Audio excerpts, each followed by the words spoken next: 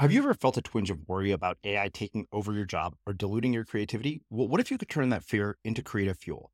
We've just published an amazing new ebook called The 4 Keys to Success in an AI World, and this is more than just a guide. It's a deep exploration into the human skills that AI can't touch, the skills that are essential for standing out and thriving, no matter how much technology evolves. We're talking about real differentiators here, like creativity, emotional intelligence, critical thinking, and much more. Inside, you'll find actionable insights and strategies to develop these skills, whether you're a creative person, a business person, or just simply someone who loves personal development. This isn't a story about tech taking over. It's a story of human creativity thriving alongside AI. Picture this, AI as your creative co-pilot, not just as a tool, but a collaborator that enhances your unique human skills. The 4 Keys ebook will show you exactly how to do that and view AI in a new way that empowers you instead of overshadows you. Transform your creative potential today. Head over to unmistakablecreative.com/4keys. Use the number 4, KEYS. That's unmistakablecreative.com/4keys and download your free copy. You think that certain things are important. You stress out about them. Like you get anxious about them. You think like, oh, well, should this blue be this shade or this shade? Or should I use this typeface or that typeface? And it's like, it doesn't matter. Like I've been a designer for 20 years and like I say this knowing that the weight of it, but it's like it takes self-reflection or introspection to think about like what really matters. We put all of this weight on these other things, on these periphery things, because it feels like we can make progress there. It feels like, oh, I can change the typeface here. I can change the logo, or I can hire another designer. I can pick another Squarespace template. It feels like those things are moving us forward. It's just like when people ask like J.K. Rowling or Stephen King, like, oh, well, what software did you use to write your book? Right. It's like, who the fuck cares? Like, what does that, why? Yeah. Why? Like I used a napkin, to be honest. Exactly. Though that's not the thing that makes them good. Yeah. It's not. I'm Srini Rao, and this is the Unmistakable Creative Podcast, where you get a window into the stories and insights of the most innovative and creative minds who've started movements, built thriving businesses, written best-selling books, and created insanely interesting art. For more, check out our 500-episode archive at unmistakablecreative.com.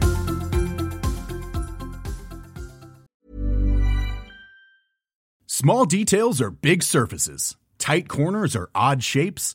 Flat, rounded, textured, or tall. Whatever your next project, there's a spray paint pattern that's just right. Because Rust-Oleum's new Custom Spray 5-in-1 gives you control with 5 different spray patterns.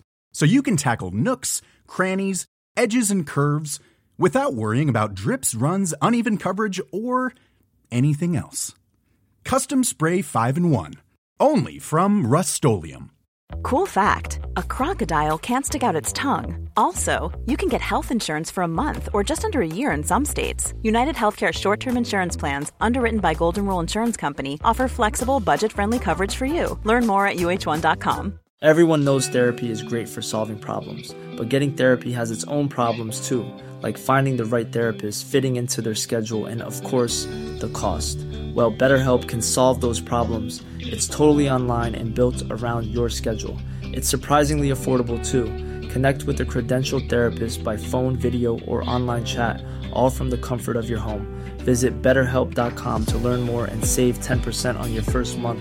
That's BetterHelp, H-E-L-P. Here's a cool fact. A crocodile can't stick out its tongue. Another cool fact, you can get short-term health insurance for a month or just under a year in some states. United Healthcare short-term insurance plans are designed for people who are between jobs, coming off their parents' plan, or turning a side hustle into a full-time gig. Underwritten by Golden Rule Insurance Company, they offer flexible, budget-friendly coverage with access to a nationwide network of doctors and hospitals. Get more cool facts about United Healthcare short-term plans at uh1.com. There's never been a faster or easier way to start your weight loss journey than with PlushCare. PlushCare accepts most insurance plans and gives you online access to board-certified physicians who can prescribe FDA-approved weight loss medications like Wegovy and Zepbound for those who qualify. Take charge of your health and speak with a board-certified physician about a weight loss plan that's right for you. Get started today at plushcare.com/weight-loss. That's plushcare.com/weight-loss. plushcare.com/weight-loss. As creators, we're always on the move. Whether it's a live podcast event, a pop-up shop, or a workshop, we're constantly interacting with community, and that's where Tap to Pay on iPhone and Stripe comes in. Imagine this. You're at a live event, a listener loves your merch, or a participant wants to sign up for your course on the spot. With Tap to Pay on iPhone and Stripe, you can accept their payments right there and then, right from your iPhone, so there's no extra hardware or no delays. Total game changer. It's not just for creators. Any business owner can do this. It's about making transactions smoother and much more personal, growing your business in your way. We've been using Stripe for our products and courses for a long time, and now with Tap to Pay on iPhone, you can take your business to the next level too. So visit stripe.com/tapiphone to learn more. Remember, folks, with Tap to Pay on iPhone and Stripe, your business is always at your fingertips. Paul, welcome to the Unmistakable Creative. Thanks so much for taking the time to join us. Thank you, sir. It is so good to talk again. Yeah, so you actually were a guest way back when we were called Blogcast FM. In fact, I think you were one of the last guests we had under the old brand. And that conversation, as I was saying before we hit record here, really resonated with me so much that I have quoted that conversation over and over the years. And, huge fan of your work. But before we get into everything that you're up to, your amazing new book, I want to start by asking you, what did your parents do for a living? And what impact did that end up having on the choices that you've made with your life and your career? Sure. My dad was a mechanical draftsperson, so he drew machinery parts for a living. Mostly he just whistled and ate chocolate at his drafting board, his drafting desk. He did that job forever. I think for the entire length of time that I was alive, and he retired, and he actually did get like the gold watch. Like this is such another, he's in his 80s now. This is such a different era of how work works, but he had the retirement party in the gold watch. My mom, up until my sister and I, my sister's a year younger, up until we were probably 13 or 14 years old, she was a stay-at-home mom. And after that, she worked for a charity and ran the corporate donors program for a big charity. I don't really think I took anything from the way that they worked and applied it to how I work. Because I think that work has shifted. I think that the way work worked 30, 40 years ago is different than now. So it's cool that they had fairly stable jobs and they had jobs that they really enjoyed. But I think my path ended up being slightly enormously different. Yeah. Did your dad, from being a mechanical draftsperson, pass on any lessons in craft and meticulousness? Because it sounds like something to me that would require a lot of attention to detail. And I imagine maybe unknowingly you learned some things as a designer from that. Yeah, I mean, genetically, I think that I've always been drawn to like shapes and lines and that sort of thing. His handwriting is like, it could be a typeface. It is so perfect. Even now, like he's in his 80s, like he barely writes, but when he writes, like when I get an envelope from them, which isn't even very often, his writing is a font. Because every single E is exactly the same. Every single A, every single Q. My writing's garbage. It's just garbage. I was even working with, because I had to, like when you publish a book, the publisher sends you a bunch of stickers that you sign and that they put in the book, because it's cheaper to send stickers than entire books to me and then back to other people. And I showed my wife what my signature looks like, because I had to sign the books. And she's like, that's awful. Like, why do you have such a crappy signature? And so her and I worked on it to kind of get like it. Cause she's like, that doesn't look like a good signature. That doesn't look like a signature of an important person. No, not an important person. She's like, you need to work on your signature. And so her and I worked on it a little bit. So that the signature for when I have been signing books has been slightly different than like the one that I sign on the back of checks and that. But I think it does look a bit nicer, to be honest. But writing is just not my strength. I'm also left-handed. So whenever I write anything, everything just smudges anyways. It's just not good. It's just not a good scene. That's why I type. Yeah, I can relate. I mean, I do all of my writing by hand to start with. And that's one of the challenges with it is that it's just chicken scratch. But I find the process of writing by hand to be really meditative.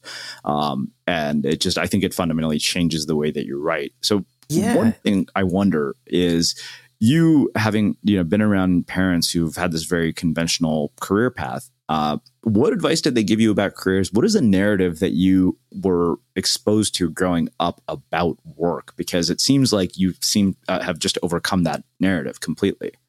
Yeah, I have. It's funny. I think that the first 20 years of my life were me, I guess, pursuing goals that well-intentioned adults thought was the best course of action for me. So I did well in high school. And so I was really drawn to computers. I set up the computer labs. I think the final project for that, and this was like the first or second year that there was a computer course in school. I'm old. This was the first or second year that there was a computer course in my high school. And my friends and I built a video game that we submitted as the final project. And I don't think the teacher could grade it other than playing the game, because he didn't really know programming very well. Mm-hmm. And so I was drawn. So adults at the time, like teachers and my parents and guidance counselors, I guess, were like, well, you should go to university. You do well, you can get into any university pretty much, and like get a degree in computer science. And then by doing so, you'll be setting yourself up for a great job that you can go and get at any company. My uncle actually worked for IBM for quite a while. I think he retired when he was 35 though. So they hired him young and then he retired young. But I guess, so I went to university and I was doing that, and I figured this isn't fun. Like, I love computer programming. I love making things. But instead of doing my assignments, I was making websites, because at the time, this was like the mid 90s. And at the time the web was just starting and the web was getting graphic. Not graphic like violent or sexual, right. but graphic like images. Yeah. And I was just spending all my time doing that. And I enjoyed it and I loved it. And it's funny, I made a website that was like a precursor to Urban Dictionary. I ended up selling the database. And so it was a slang dictionary. I ended up selling the database from that when I closed it to Urban Dictionary. And so it was a site, I think it was called like Pseudo Dictionary, something like that. And it ended up getting like ridiculously popular or viral or whatever you want to call it. And I was doing like radio talk shows in like 1997 or 98, talking about a website with like disc jockeys that didn't really understand what the web was. It was in Wired magazine, and I ended up getting a job offer because of it. And I was so bored at school at the time, and I was like, maybe I should just go work. And the job offer was pretty good. And I remember so I remember two conversations. The first conversation was with the dean of computer science, who was like, I told him I'm going to quit. And he was like, well, two things are going to happen.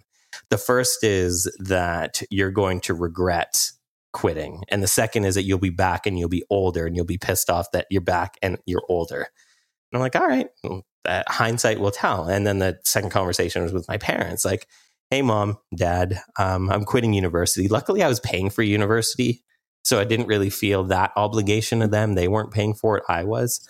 But it was still a weird conversation to be like, hey, I'm actually veering from this path that all of these adults have said is the right path. They were, I guess, they were cool with it. They were understanding of it, but they were also trepidatious and like, I hope this works out kind of thing.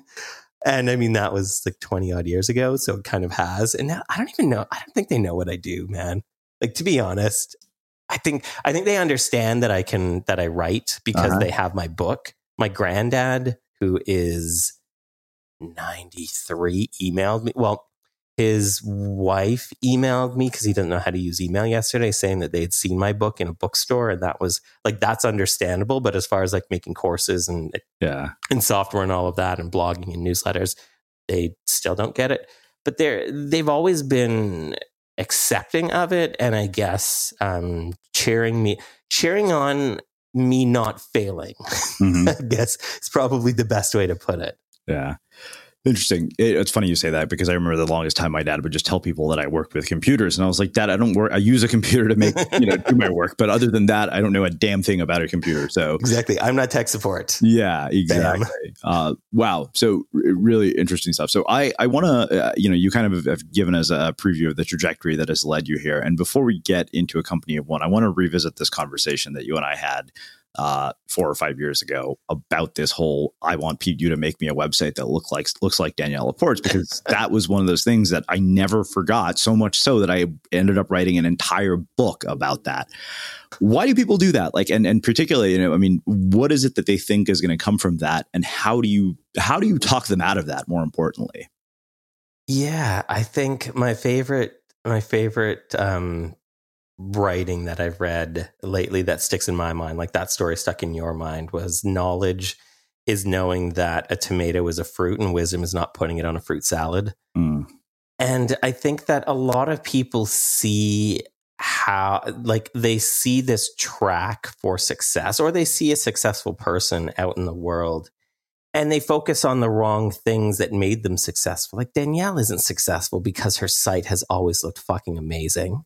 I mean, I don't even do it anymore and it still looks great. Yeah. Like, but that's the thing that they see. They see like, oh, well, if I just have a site that looks like that, then I can be popular or make revenue or have like a business that's talked about. And it's not the case. Like her, arguably, and I know this would never happen, but she could have a site that looks like garbage and still do well. Yeah. Like, I don't think that's, but I think that people, especially people starting out, and I don't even think it's not even a knock on them. It's just more, like, you don't know what you don't know when you start, right? Like, you think that the things are important. You think that certain things are important, and you stress out about them. Like, you get anxious about them. You think like, oh, well, should this blue be this shade or this shade? Or should I use this typeface or that typeface? And it's like, it doesn't matter. Like, it's not like it can be like, I've been a designer for 20 years and like, I say this knowing that the weight of it, but it's like, there are things that are really important in work that we do, and there's things that aren't. And a lot of times it's easier to focus on the things that aren't important because it's hard to think about the things that are. It takes like self-reflection or introspection to think about like what really matters. We put all of this weight on these other things, on these periphery things, because it feels like we can make progress there. It feels like, oh, I can change the typeface here. I can change the logo, or I can hire another designer. I can pick another Squarespace template. And it feels like those things are moving us forward. And it's like procrastination, I think. And we're no more likely to, it's just like when people ask like J.K. Rowling or Stephen King, like, oh, well, what software did you use to write your book? Right. It's like, who the fuck cares? Like, what does that, why? Yeah. Why? Like, I used a napkin, to be honest. Exactly. Though that's not the thing that makes them good. Yeah. It's not. Wow. Well, let's do this. Let's shift gears and get into this whole idea of a company of one. And I think, I want to frame it by talking about this, what you said in the book. You said society has ingrained into us a very particular idea of what success in business looks like. You work as many hours as possible. And when your business starts to do well, you scale everything up in every direction. To this day, this strategy is considered what it takes to be a success in business, solving problems by adding more to the solution. Where does that come from, and why did you decide to take a very contrarian viewpoint to this?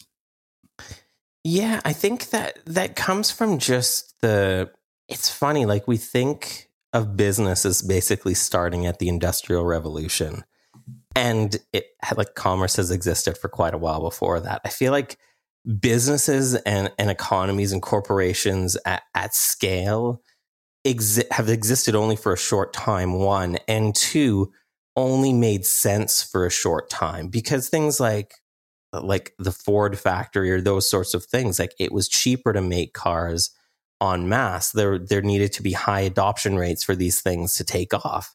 And a lot of businesses were like that. And I mean, some businesses still are, but I think that this idea that more is better is wrong, first of all. And I mean, I spent years looking at research and gaining stories for the book to kind of prove the point that isn't the case. But I also think it's just human nature. Like, I think, and I talked to Danielle, and there's an interview in the book with Danielle, and she's like, it's just so understandably human to want to be loved and to want to be valued and to want people to respect your opinions or your business. And like, when you think about it, it's like, if I go to a dinner party and somebody's like, not what do you do? Because that's fairly easy to answer. Not always. For me, not really. But for a lot of people, it's easy to answer. But if you kind of get into the makings of like, well, what do you do all day? It's like, if I tell people like I sit in my home office in my sweatpants at a computer and it's the most boring, like if you watched me do my work, right, you would be bored to tears in about 30 seconds. It's not exciting. But if I told people like, but still, like, I run a business, I run a profitable business, I run a successful business. But if I told people like, I have 1,000 employees and 18 offices across 7 countries, like, that sounds better. Mm-hmm. Like, I think the envy that we have and the keeping up with the Joneses that we have in real life and what drives the machinery of consumerism, like, it follows into business. We kind of keep up with the digital Joneses or the business Joneses, and we see people like Elon Musk and think like, I want to be a business person, so I need to like emulate him. And he believes that you have to work 80 plus hours a week. He has a couch in his office that he sleeps in. I have a couch in my office too, but I use it for naps and Netflix. And he feels like he can't take a vacation because the last 2 times he took a vacation, his rockets had malfunctions or exploded, and in his brain, he hasn't figured out like the difference between correlation and causation. Mm-hmm. But this is the narrative in the business world. I was at the dentist the other day, and there's a BC, I live in British Columbia, BC. So there's a business magazine, BC Business, on the table beside the desk in the waiting room. And it said growth or grow, I think 3 or 4 times on the cover alone, because we just equate this idea like, more is better and like bigger is better. And it's not actually the case. Like, it's just what gets talked about the most. But even if we look at any aspect of the news cycle, what gets talked about the most isn't always the most logical, or isn't always the best, or isn't even the nicest, especially in the news. And so just like looking at research and stuff, I just found like there's so many businesses that decide not to grow and end up doing well, or they're making so much money that they don't care about getting press because it doesn't matter because it's so profitable. And I just think that, so a few points on that. I think first that success is personal.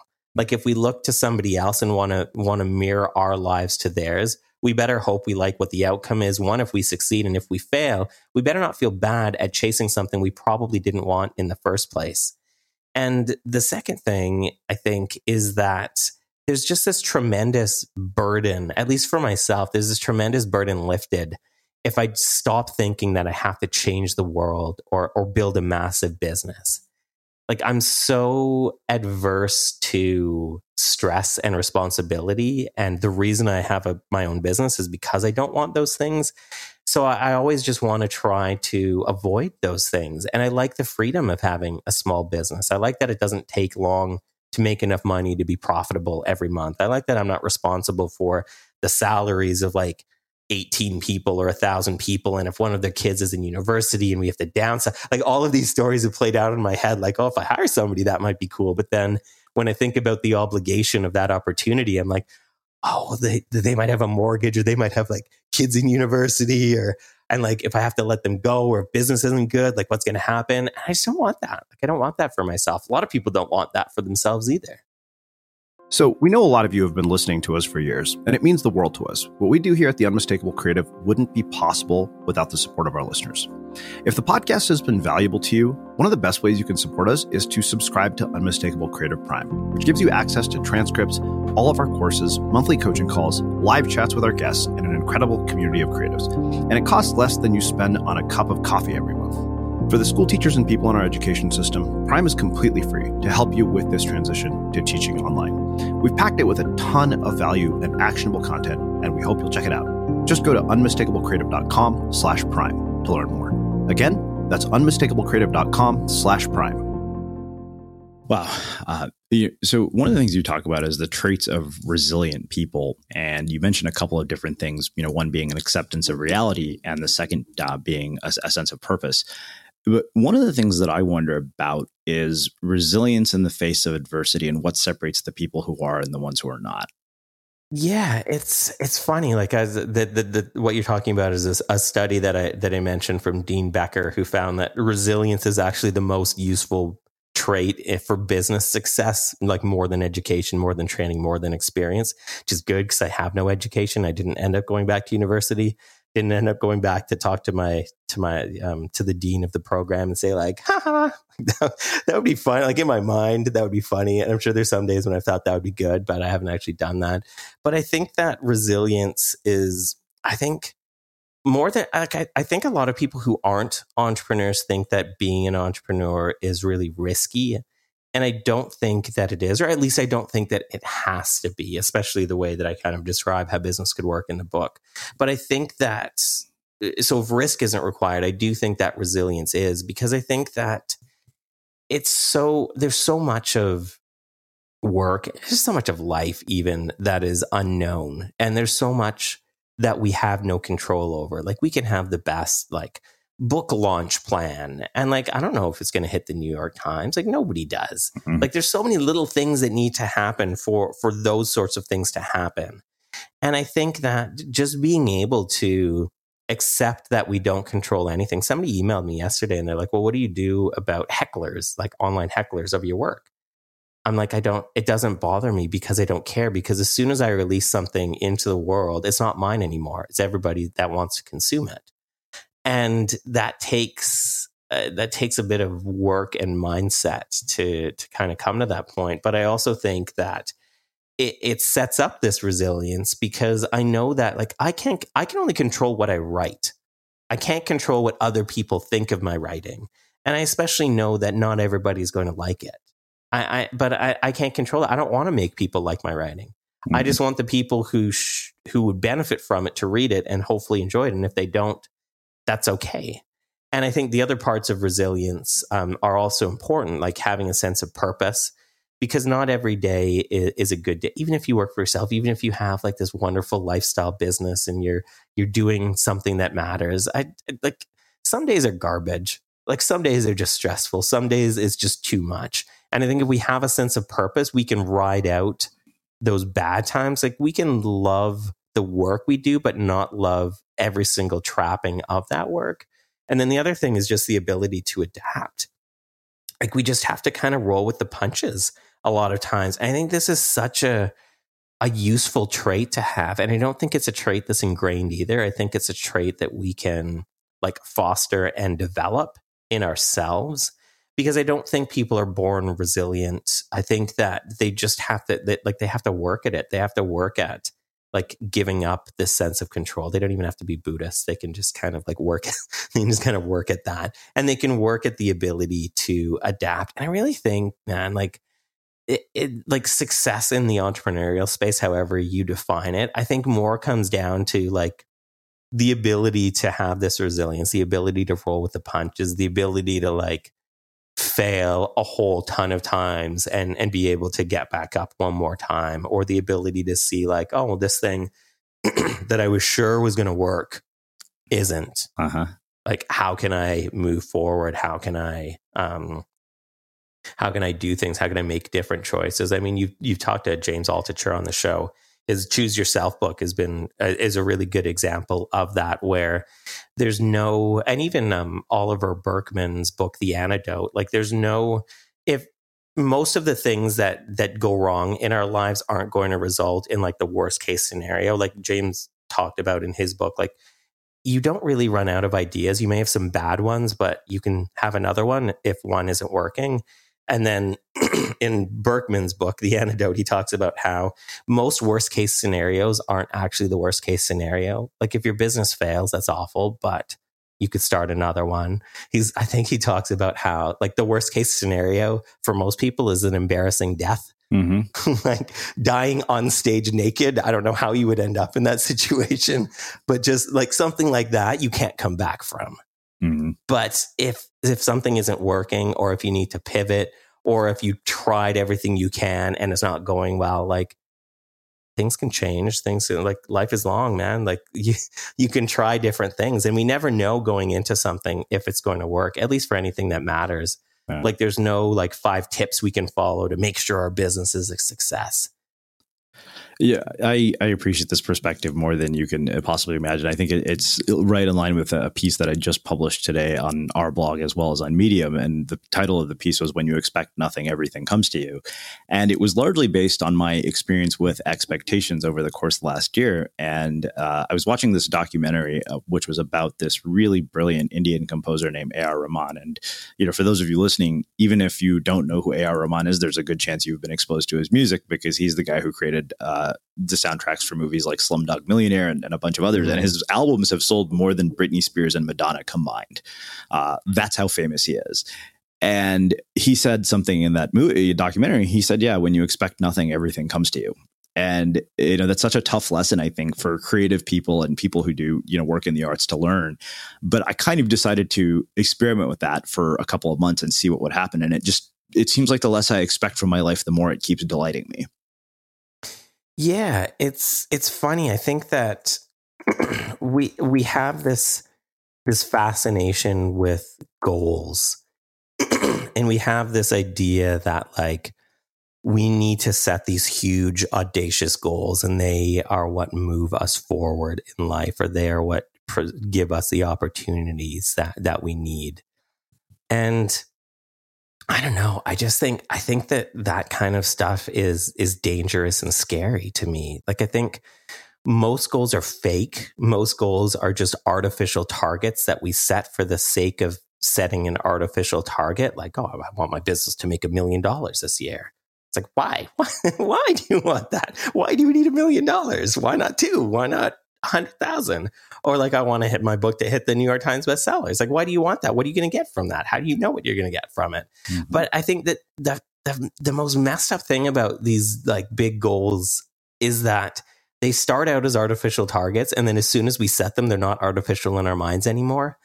They function then like they're completely made up for the most part. Like sometimes you need to set specific goals. Like I need to make X amount of money to pay my mortgage and feed my kids. I'm not talking about those kind of goals. I'm talking about the pie in the sky ones. But these made up numbers, they function, or these made up things, they just function as like unnecessary stress until they're achieved or abandoned. Mm-hmm. And like I was listening to an interview with the Nasty Gal founder, Sophia Amoroso. Yeah. And she was talking about how she had like a year or two into her Nasty Gal business. She was doing so well and venture capitalists came calling, and she was like, okay, maybe. Like she had a profitable business. She's like, oh, okay, maybe. And then they were talking about like goals, and they were talking about, well, you have like, I think it was like $24 million a year in revenue. And so they're like, well, why don't we go for $120 million of revenue for next year? It's like, why? Who pulled this number out of whose ass to come to this? And I think they hit something like $60 million instead, but it was a failure. I'm like, what kind of messed up thing has to happen when $60 million in revenue is like, wah, wah, wah. Like, well, we tried. We only made $60 million. And then that kind of created a spiral of like the valuation of her business from the first investors led to not being able to get more investors because the growth wasn't at a rate that they thought it would be, and the company was overvalued. And like she learned a lot. She's probably one of my favorite business people because she's awesome. Yeah. But like and in learning that lesson, like she took a profitable business, like focused on growth, and then had to basically shutter it down. Mm-hmm. And it's like when we set these goals, even for myself, like when I started work like 20 years ago, I was like, I'll be successful if I make $1 million a year. And I started working like 16-hour days. And like after a month or two, I was like, why am I doing this again? And there was like no actual reason. I'm like, why do I need $1 million? And there was no answer to that. And I was like, this is like, why am I doing this? Like, this is just bad. But that's how, like, that's kind of the way that society works, is like, well, we need to like continue to grow, continue for more, continue to consume. And like, there's not very many resources on the planet or in business that are infinite, right? Like, that's kind of why we've fucked our environment up, because there aren't infinite resources. And if we look at like unmanaged rapid growth and like anything other than business, like in biology, that's called cancer, and cancer isn't a good thing, right? Like, but this is the way, like, oh, this is how business works. This is how capitalism works. This is what we need to do to succeed. And it's like, why. I feel like I'm the guy in the back. I feel like I'm Hans Moleman, to make like the randomest Simpsons reference. I feel like I'm Hans Moleman, like raising my hand. Like for some reason, there's a bunch of adults in a class in an episode of The Simpsons, and he just kept asking questions and they were bad. But I feel like I'm that guy, but the questions aren't bad. They're logical, at least to me. Mm-hmm. Wow. It's interesting because you have an entire section of this book about staying small as the end goal, which I think makes a perfect segue from what we were just talking about. You said that too often businesses forget about their current audience, the people who are already listening, buying, and engaging. These should be the most important people in your business, far more so than anyone you wish you were reaching. And I think that really struck me because, people have often asked us, why haven't you guys done a podcasting course? I was like, because we don't know shit about how to market a podcast. Like, we literally don't. We don't know any tactics. We couldn't teach you anything. The only people who've made us grow are our listeners. And that's happened very organically over 10 years. Like, we've never participated in review exchanges or any of that.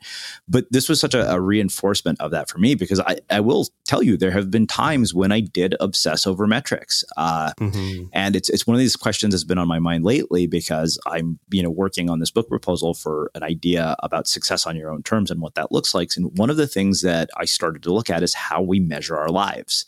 Clayton Christensen wrote an amazing book about this called how will you measure your life? But I wonder, in the midst of all this, how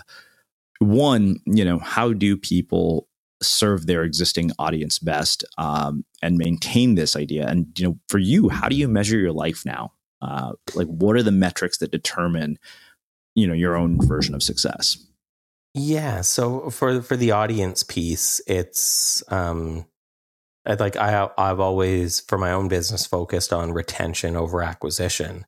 And in focusing on retention, it's really just like paying attention to them, talking to them, and empathy. Mm-hmm. Like, I feel like my business would be awful if I didn't know my audience. Like, I wouldn't know how to run a business that makes any money if I didn't have direct connection to my audience every week. Like, my Sunday Dispatches newsletter has been around for 6 years. I haven't missed a Sunday other than like scheduled breaks when I'm writing a book or taking a vacation. And that just gives, like, I just have a direct access. It doesn't come, like, the newsletter doesn't come from no reply at Paul. It's like my personal inbox. People are always surprised when I reply. I'm like, what did you replied to me? Like, what did you think was going to happen? I don't employ robots or personal assistants or anything like that. I'm not important enough for either. But I think that like the people who are already part of your audience are the most important people, because they're already the ones who are paying attention. Mm-hmm. Like, you've already got their attention. You're already doing something that's useful enough for them to stop and listen. Like, I don't understand how they aren't the most important people in every business ever. Mm-hmm. Like, it boggles my mind that that's not the case. And I mean, even to bring up Danielle again, just because her interview in the book was one of my favorites. She talked a lot about how she did focus on growth for a while as well. Mm-hmm. And then she kind of really scaled back, and she was like, I think her mantra or her business, mission was to spread light in the beginning. And then it had altered and it updated to like spread light to those who are listening, mm-hmm. or to those who who already have a seat at the table because they've shown up for dinner, kind of thing. And it just makes so much more sense to do that, because like, I know what my audience wants because I talk to them. Yeah. I know what they like or dislike about the products I build because I talk to them. I have direct conversations with them. I do live Q&As. We have email exchanges. We talk on Skype sometimes. It just makes so much sense. And then to the point about how I measure business success, I guess, in my own life, it's freedom. Yeah. Like, that's the metric. And it's it feels so like hippie or like just out there, but it feels so pragmatic. Mm-hmm. It feels like such a pragmatic way to think for me, because it's like every decision I make in my business, I think that every opportunity has like an obligation on the back end of it. It just has like a prettier positioning because it's an opportunity, but really opportunities are obligations. Mm-hmm. They just sound nicer, right? So I'm always thinking about like, how does this impact my freedom? Like, is saying yes to this going to mean I may have to say no to something that I don't want to say no to down the road? Or is taking this on going to mean that like I'm going to remove options from my life? Like I really like having options. Like I don't like to be in a position where like something has to work or something bad's going to happen, or I have to take on this project because I bought like a massive house and a bunch of cars and now I need to sustain my lifestyle.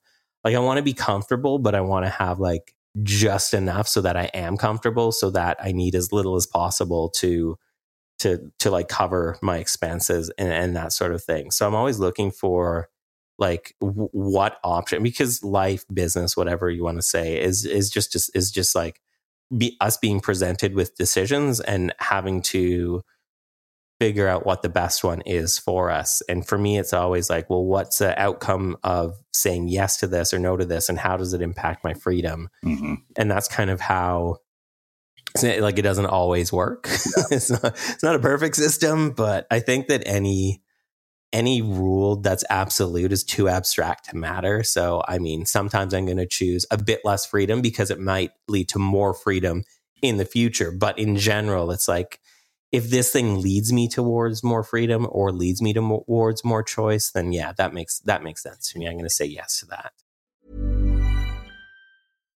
If you're looking for plump lips that last, you need to know about Juvederm lip fillers. With Juvederm Volbella XC and Juvederm Ultra XC, your lip look, whether it's subtle or bold, can last up to 1 full year with optimal treatment and no additional maintenance. Find a licensed specialist and see if it's right for you at Juvederm.com today. That's JUVEDERM.com. Add fullness to lips in adults over 21 with Juvederm Volbella XC or Juvederm Ultra XC. Do not use if you have severe allergies or a history of severe allergic reactions, or if you're allergic to lidocaine or the proteins used in Juvederm. Tell your doctor if you have a history of scarring or taking medicines that decrease the body's immune response or that can prolong bleeding. Common side effects include injection site redness, swelling, pain, tenderness, firmness, lumps, bumps, bruising, discoloration, or itching. As with all fillers, there's a rare risk of unintentional injection into a blood vessel, which can cause vision abnormalities, blindness, stroke, temporary scabs, or scarring.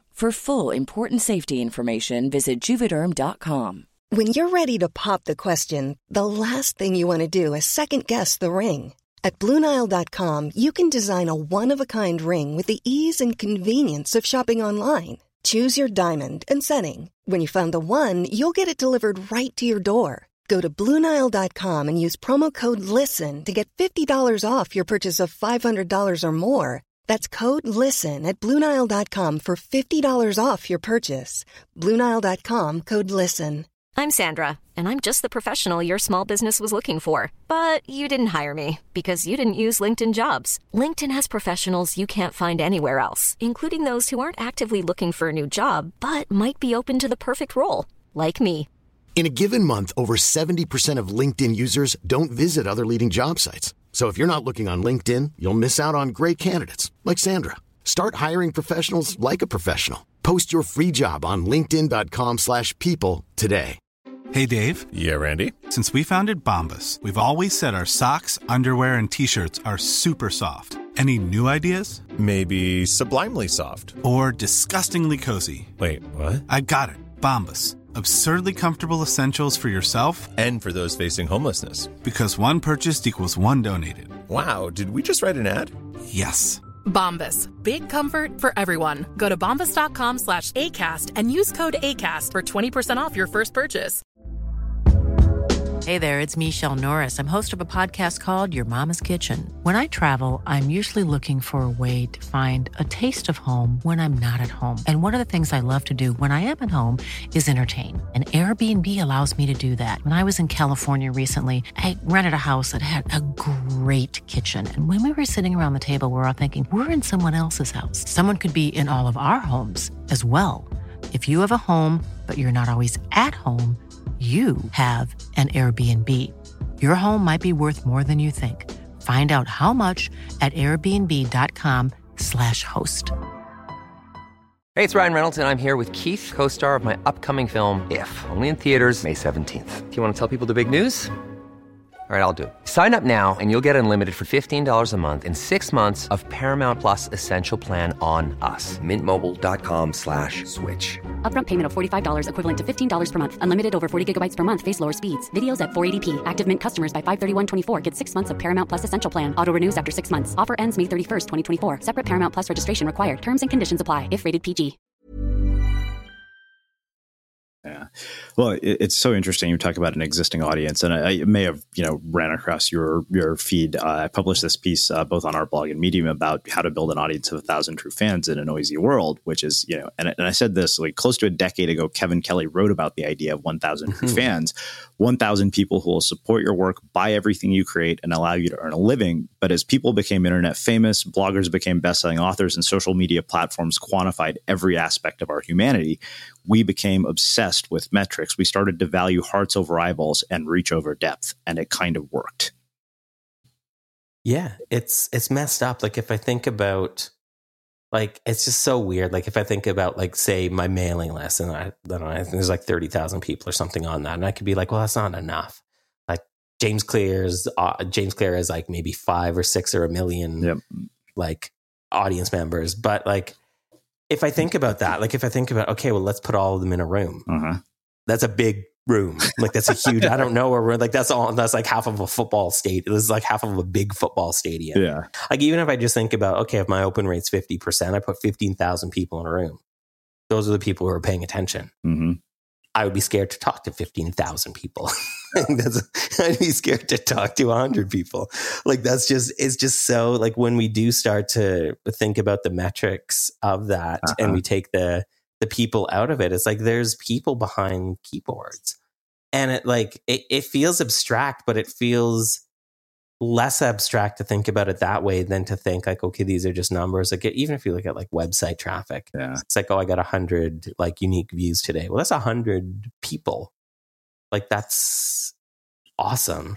And even if I think like, because the book mostly talks about like enough and defining enough and thinking about enough. And it's like, if I think about it, if I think about the numbers in that regard, then it feels a lot better and more human to me. Because like if I think about, okay, my audience size right now, my mailing list size right now, it's at a size where when I send out an email on the weekend, I get 150, 200 replies. And like, I can deal with that. I can reply to all of them. I can read every single one and answer any questions people have. That gets me to know my audience. That's super beneficial to me as a creator, but it's also beneficial to me as a business. Mm-hmm. If that grew by 10 times or by 100 times, I don't know how I would deal with the volume, and I probably just wouldn't. I probably just wouldn't be able to answer. I wouldn't be able to read them all. I wouldn't be able to answer them. So in growing my audience larger, it wouldn't make sense for my business. Like it would probably negatively affect my bottom line. Like if I think about it. And so it's just like when we start to think about things in that way and start to think about like, well, how many true fans or how much of an audience do I need where I can pay attention to them almost as much as they're paying attention to me, and I can support them and foster relationships with them, then it doesn't, like, I don't need more in that case. I don't need to grow to a massive business. I don't need to do like paid acquisition. I don't even know how to do paid acquisition. I don't even have a Facebook account. Mm-hmm. Like, I don't know how to do all of these like things to grow because they don't matter to me. And it's just dude, it feels like this is the way business used to work. Like it feels like before the Industrial Revolution. I'm not a Luddite. I think technology really amplifies this. But I think that before all of that, before economies of scale happened, like there were businesses that existed so well, multi-generational. They relied on other small businesses to operate. And they just worked, and like everybody was taken care of because everybody took part in a part of the supply chain, a part of the whole, and it made like a functioning ecosystem of commerce. Mm-hmm. And nowadays we can do that, I think, a little better with technology and communication that we have. But like that way kind of worked. Like that way was not bad. So I think, like, I'm not saying that we close down every single massive company and go back to that. But I think that not every business has to be massive to succeed. I think that companies like Airbnb, for example, like if they had 2 properties, mm-hmm. they're not really going to do very well. But like for a business like mine, a business like yours, it doesn't have to be like 100 people, 1,000 people. Yeah. To give us freedom, to give us revenue, to give us profit. Wow. I want to go back to something, that you said earlier in the book, which I feel is something that's really kind of amplified in the world that we live in. And in my mind, one of the real downsides of what we've done with technology, you said, Socrates said that envy is the ulcer of the soul, meaning we can easily become negatively affected by the success of others. Who we are and what we actually want to become became overshadowed when we internally compare ourselves to others. We idolize people like Steve Jobs, Elon Musk, and Oprah, and think that their path to success, creating massive empires, is our own key to happiness and fulfillment. And that really struck me because, we had this guy, Will Storr, here, who, many of you listening will have heard, who talked about, the fact that we've become self-obsessed and we have no idea what it's doing to us, and that the impact of this narrative is incredibly toxic. And I wonder, how you contend with that. I mean, you just mentioned you don't have a Facebook account. I've been on a 30-day social media hiatus, and I've just noticed suddenly that my anxiety is a lot lower. And I noticed the less time I spend online, I'm not comparing myself to people. I'm not saying, oh, why did this author hit the New York Times bestseller list and I didn't? Like, none of that is happening anymore. And I wonder what your experience with that has been. Yeah, I mean, we compare our insides to people's outsides. Like, that's pretty much what the internet is we see like perfectly manicured Instagram. Like, that's why I'm not on Instagram either. It just made me feel bad about myself that like my hair isn't as nice as a blogger, or like the view that I have today isn't good, or like if I'm not documenting things, they don't matter. And it's like, actually kind of matter more if I'm not documenting them. Like, my wife was always like, because I've always been into photography, not even caring about posting to social media, but just like photography. And she's like, why are you spending like 15 minutes trying to take a picture of the sunset? Like, the sun is fucking setting. Like, put your camera down and just look at it. How about that? And I mean, it's just so, yeah, it's just, and like just reading studies of like children who are getting depressed, and it breaks my heart. Like kids who are getting depressed because they can't build like a YouTube channel to like the size of like big YouTubers. And it's just like, that hurt. Like, it's, or like Pat Flynn tweeted yesterday, I think it was, that somebody left like just the most awful, like, I'm not even going to repeat it, comment on his kid's social media, on his kid's YouTube channel. Jeez. I'm like, what? Why? Like, this is just bad. Like, I don't like, it's hard to exist in a world like that when there's just so much, like, it feels like we're putting our self-worth into, we're saying like our lives only matter by virtue of like how many people are paying attention. And like, when we think about it that way, like that doesn't make sense to me. Like, that doesn't make sense as like a way to measure self-worth. Like, how can self-worth be measured in any way by external factors? It's self-worth. Like, the first word in the term is self. So it's just hard. And this envy that kind of pops up because of these things, it is really hard. And it's like, even just like in business, it's like reading other bloggers like income reports. Like, it's cool that they're transparent, and I don't necessarily think that they're inherently bad or wrong, but like, most of the income reports I see are people who make 6 figures a month. And it's like, not that many people make 6 figures. I don't make 6 figures a month. And it's just, yeah, it becomes difficult. And I just think that there's this like mind, and it's something to work. It's not something I'm even all that good at, but there's a Sanskrit term called mudita, and I'm probably mispronouncing it. But, and it's just, and I think that possibly has the answer to not being envious of others, but finding ways to find joy in other people's success. It means to like have joy and appreciation in other people doing well or better. And I just think that, one, we never know the whole story of anything that we see or anybody that we see online. Like, there's lots of people who post like really great picture, a picture of them smiling, and they're really depressed, or like, we don't see the full story of anything or anybody online. But the other thing is, it's like, it's not a zero-sum game. Like, if somebody's happy, it doesn't mean somebody else has to be sad. If somebody is a success in business, it doesn't mean like, oh, that's full, everybody else fails today. It's like, that's not really how it works. So I think if we kind of work at, and myself included, work at finding the joy in seeing other people do well, and seeing other people happy, and seeing other people succeed, then we're hopefully a bit less likely to have that envy that thieves all the joys. Yeah. So funny you say that, because I remember Danielle recently wrote a post on Medium about the fact that 2018 was the hardest year of her life. And I remember thinking, I was like, wow, I wouldn't have known that from even seeing her in person when I've had conversations with her. But, I started writing this post. I don't know what it came, it was one of these crazy morning writing sessions. And I was like, you're not a reality TV star, so why do you live like it? And I'm not done with it, but now you've given me some more fodder for it. Yes. Well, dude, this has been amazing, as I kind of expected it would be. It's funny because we haven't really talked about the book, even though we've been talking about the ideas in the book the entire time. Obviously, I want to give you a chance to tell people a little bit about the book, where they can find out more about it and all that.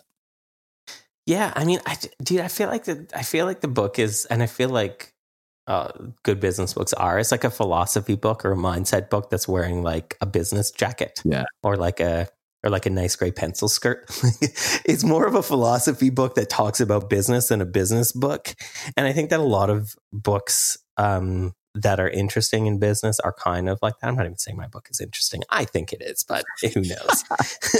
And the other thing is that I think there are definitely a lot of business books that focus on like the blueprint or the formula or the answers.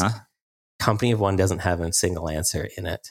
It's so funny. Like, even I was talking to my editor, and this is like a year and a half, 2 years ago when I was writing the book. And he was like, well, why don't we end every chapter with directives, with like things that people can do to make sure that they do well? And I was thinking about it. I'm like, maybe. And I started to think about it. I'm like, no, like, wait, there are like, how can I tell people what they need to do to succeed if I don't know what success looks like to them? So I was like, how about I make them questions instead? Because like, I don't know the answer, so I can't give people answers, and I can't tell people what the directives are because there aren't any. Like, the book has no answers. So instead we shifted it to, I'm so glad he signed off on that. Yeah. So it's just all questions. Like, the book is just a way to think about the questions you need to be thinking about to determine what enough is.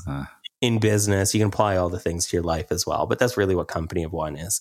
And it doesn't literally mean that you operate a one-person business. I don't have a one-person business. It's just more of a mindset. It's just like Tim Ferriss's 4-hour work week. And nowhere in it does he argue that you work 4 hours and stop. Yeah. It's just more of a mindset thing. And the book is, I guess, available audio, digital, what's the other one? Physical. Yeah, actually printed on Amazon, in stores. It's got distribution. So if you want to find it, you can find it in most places. Well, I can't recommend the book highly enough. And I have one final question for you, which is how we finish all of our interviews at the Unmistakable Creative. What do you think it is that makes somebody or something unmistakable? Yeah, I think that's a good question. I think that I think it was Carl Jung who said, it sounds like such a dumb way to start an answer. What was psychologist Carl Jung? But he said that the privilege of a lifetime is to become who you are. I think that people are drawn to that. I think that it's really hard, just like how we started this conversation about how it would tell people that they don't want a website that's like Danielle Laporte's because it's not going to serve them. I think that people are like, when you are honest and when you are true to who you are and what you want, I think that draws people to you. I think people are smart. People all have bullshit detectors. People can sense your intentions, whether you want them to or not. So I think that if you operate from this place of like, not what do other people want of me, like we talked about what I did for my first 20 years, but instead if we think about like, what do I actually want? Like, what does success look like to me? What does enough look like to me? And that's the place that we share from. I think that leads to becoming unmistakable. And maybe it's being unmistakable to like 5 people. And what's wrong with that? Maybe it's 100 people or 1,000 true fans. But like, the number at that point doesn't matter because you're making a difference. It's funny. One more story.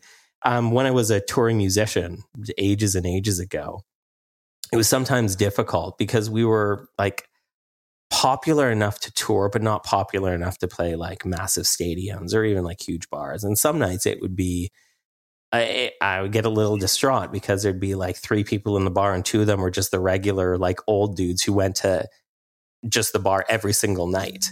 And like it would be difficult sometimes to like continue, but then like some nights there would be like one or two people there. And I remember one time we were playing a show just north of Vancouver at it's like House Sound Brewery or something. I don't even know if it still exists. And somebody came up to us after the show and was talking to my wife, who's a singer in that band.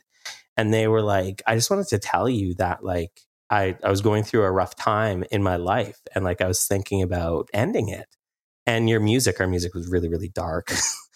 And they're like, well, that really helped. Like that helped me understand things, and that helped me kind of think about things in another way. And that helped me kind of get through that.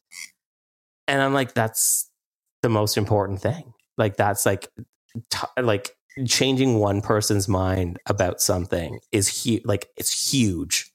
It doesn't matter if we had like 10 followers on social media or 1 million, like one person kind of taking something that we created and making a change that resulted in something better in their life is just like so enormous that like that has always stuck with me of like, one person does, like reaching one person matters, being unmistakable to like a single human being is like the biggest thing in the world. Wow. Amazing.